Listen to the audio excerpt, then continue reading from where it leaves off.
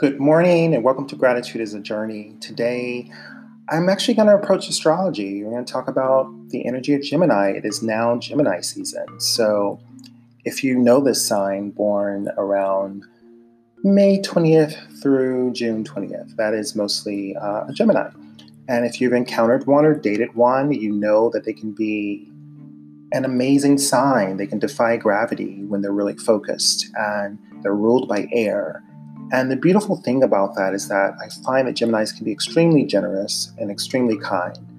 And they have that duality of the twin. So the twin can also be a little destructive or can be off-putting. So the key to the Gemini, like all of us, is to find that balance between those twins. So being ruled by air, they can be a force, a wonderful force. And I would say this: I'm grateful for Geminis in my life. I'm grateful for people born under this sign, and this house of Gemini. So for the people in your life that you know born in this time and month, just treat them well and show them how much you're grateful for them and encourage them to pursue their dreams. And also, in the energy of Gemini, we also experience that same energy during this time. If you study astrology or if you study mystical arts or mysticism, which can be taught in many different religions or spirituality practices, you also, within the months and in the cycles of the moon, we experience the same as each sign, even if you're not born within that sign. I hope that's clear.